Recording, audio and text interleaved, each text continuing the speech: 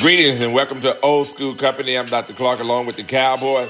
As we get ready to do a little thinking out loud.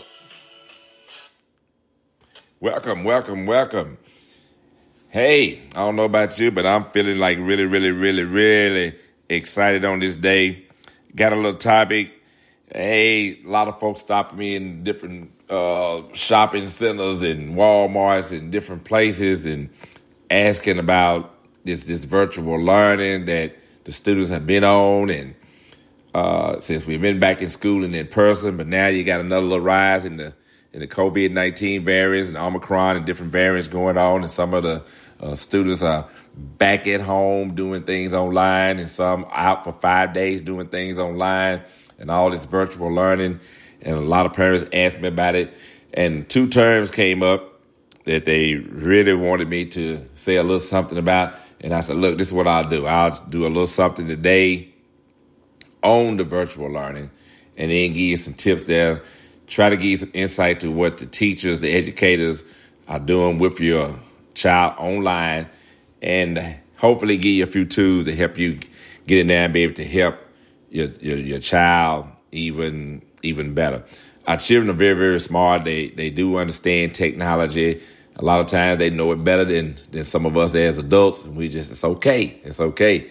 But as a parent, you want to know what's going on, what's happening, how is my student learning, what is my student learning, why are they learning this?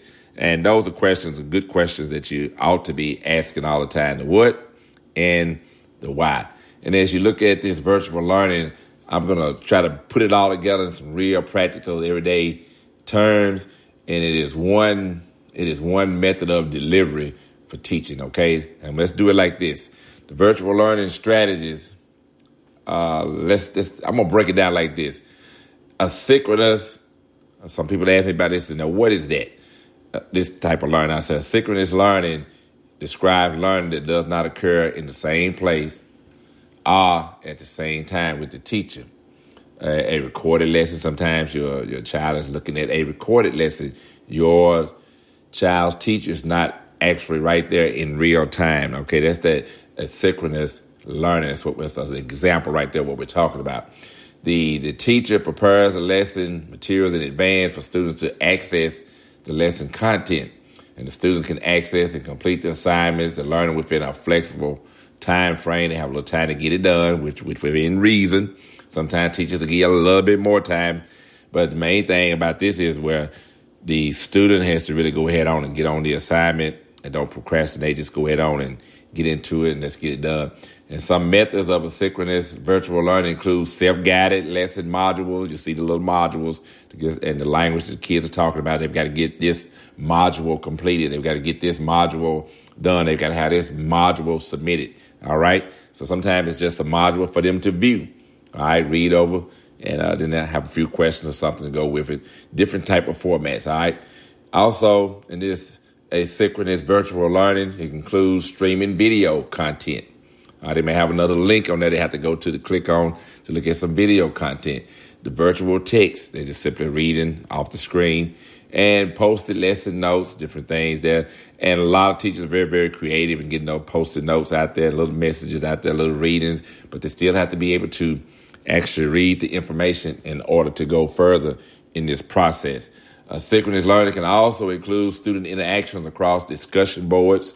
Sometimes teachers will put discussion boards up there where all of the students can kind of give their comments on things. That's why it's a discussion board.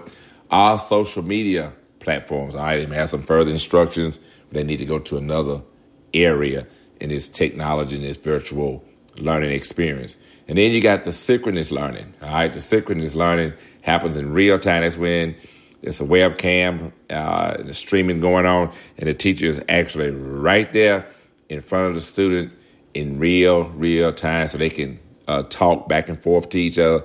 In other words, they get a chance to interact with each other. All right, those are the biggest difference right there. This is real time. That synchronous learning is real time, and this means that the teacher and student interact in a specific virtual place through a specific medium at the same time. And methods of synchronous learning include that video conferencing. You can have more than one student on it. You have a whole class on there at one time if you want to.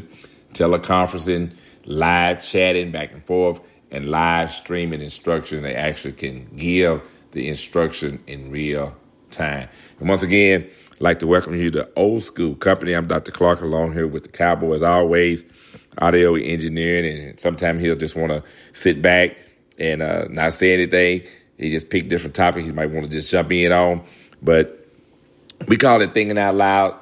Just we pick up things out of the conversation. People stop and asking about this, that, and all those kind of things. So we say, you know what, let's just do a little Old School Company, and we just pick different topics to share. And today, just happened to pick this one on virtual learning because it had a lot of parents and different people, talking about this COVID-19 and different variants out there, and these students having to be out of school for a certain amount of time, maybe 5 days now, as the quarantine, and how to get back going with the virtual learning if and when their child happens to be back in that position again.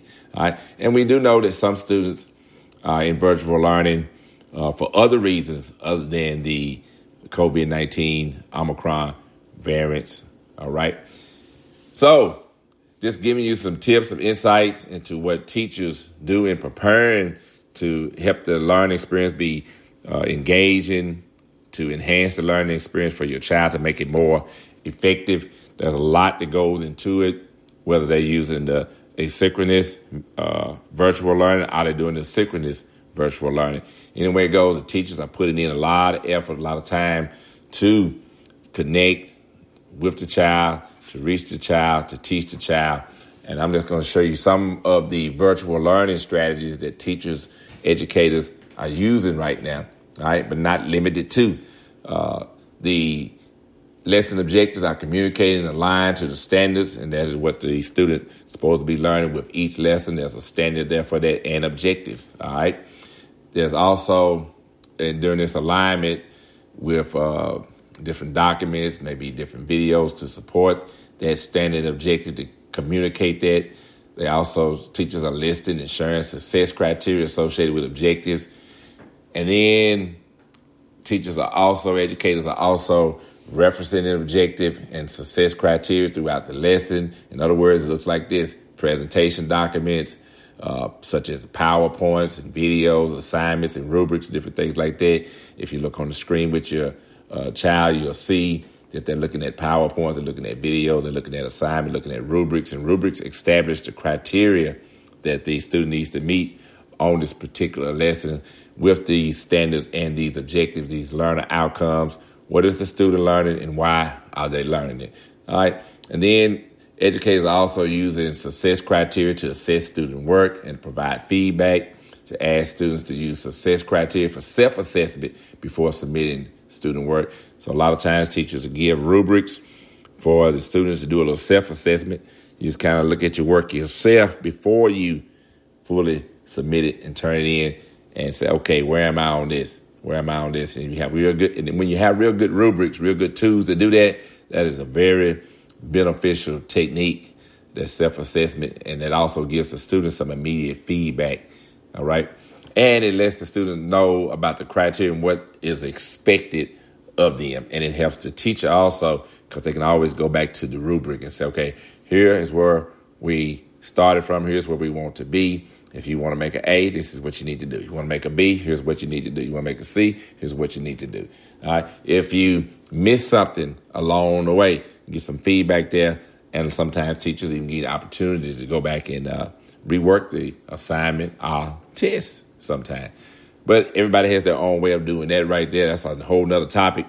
But anyway, in this virtual learning, I'm just giving you some virtual learning strategies that teachers, educators are using so that you can have a little bit more insight as a parent, adult, a person wanting to help your child, and also to help the student. The student can listen in on this as well and say, okay, this is what they're doing. This is why they're doing it, all right?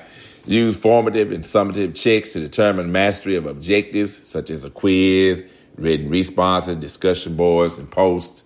I'm not a really big person on quizzes, but the written responses, I do like students to simply just give me some feedback. Just give me a bullet point, give me a short phrase on something. Not necessarily where we have to just quiz and grade everything. I just want to get some feedback on what's happening. The discussion boards are very, very good. Just getting some different comments and let students see each other's comments and just get, as I say, discussion. All right. So that's in the area of standards and objectives. And then I'm going to address another area, and that is motivating students.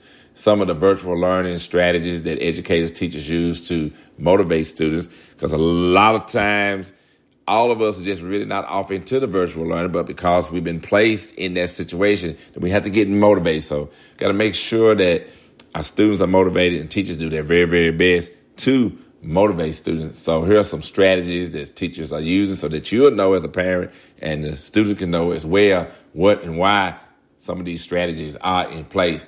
One, you can create clearly labeled documents and our folders that signal or mark the order and flow of the lesson, the order of the lesson, how the lesson is going to unfold, all right, in sequence, because there's a pattern there, there's a pace there, there's some structure there. It's going somewhere, okay? Activate personal connection by modeling your own connection to learning and narrative. Think aloud and asking the student to do the same. Kind of think it through as you go through the lesson. Do a little think aloud, like this show is all about thinking out loud and then just sharing what's on your mind. Not so much concerned about what's right or wrong, but just having a little discussion, getting some things out there, and entertaining different points of view on it, all right? Engaging in some conversation. And then insert some meaningful and relevant key questions and wondering at various places in the flow of the lesson. You may see where the teacher has some essential questions for the student to answer in this virtual environment along the way. Then generate interest in the upcoming lesson topic. Survey students prior to the lesson about what they already know about the subject. Give a pre-assessment. Send a link to a video to spark questions. So sometimes that is a process that you see. And I'm just trying to expose you to some of the things that you see and you wonder why and what the students are doing, what and why the students are doing. And this is why, to motivate the student, all right? Include opportunities for student choice, giving students a choice in different topics that they want to do that line up with the standards and objectives of that lesson, all right? Then include opportunities for students to share work publicly. Yeah, just to show your work. And then to reinforce students for participation by adding to the chat out of discussion board. Just getting that in there, getting that out there. And then offering some praise. But my thing about praise is to make sure that it's genuine and don't just say good job, good job, good job. And just nice comment and all those great thoughts, provoking questions and everything. All those terms are good and everything. Just don't overuse it. But I want the parents to understand when they do see those right there, that's what the teachers are doing. They're giving out some praise. They wanted to motivate the student for the work that they're doing and to keep them on task and to keep them going for the future. And you might see a comment like, great thought-provoking question. Let's discuss in our synchronous time this week, all right? And then include questions that require students to make connections between the content and current socio-political ideas within the community globally, such as through discussion boards and chatting. Again, I've just given you some examples, not just everything that you can possibly do, but some of the things that you will see teachers, educators doing with your student. I wanted to address that what and the why, the standards and objectives, and the motivating students on Old School Company on this particular day. I want to give out some love to our sponsor, Mr. Paul Reeves, and that's REAVES. Mr. Paul Reeves, we appreciate him for sponsoring us. You can also go to WeProgressTogether.com if you want some more information on him. He's an author, just financial manager, all these things right here. If you just go there, you get some more information on Mr. Paul Reeves. He also has 2 books out.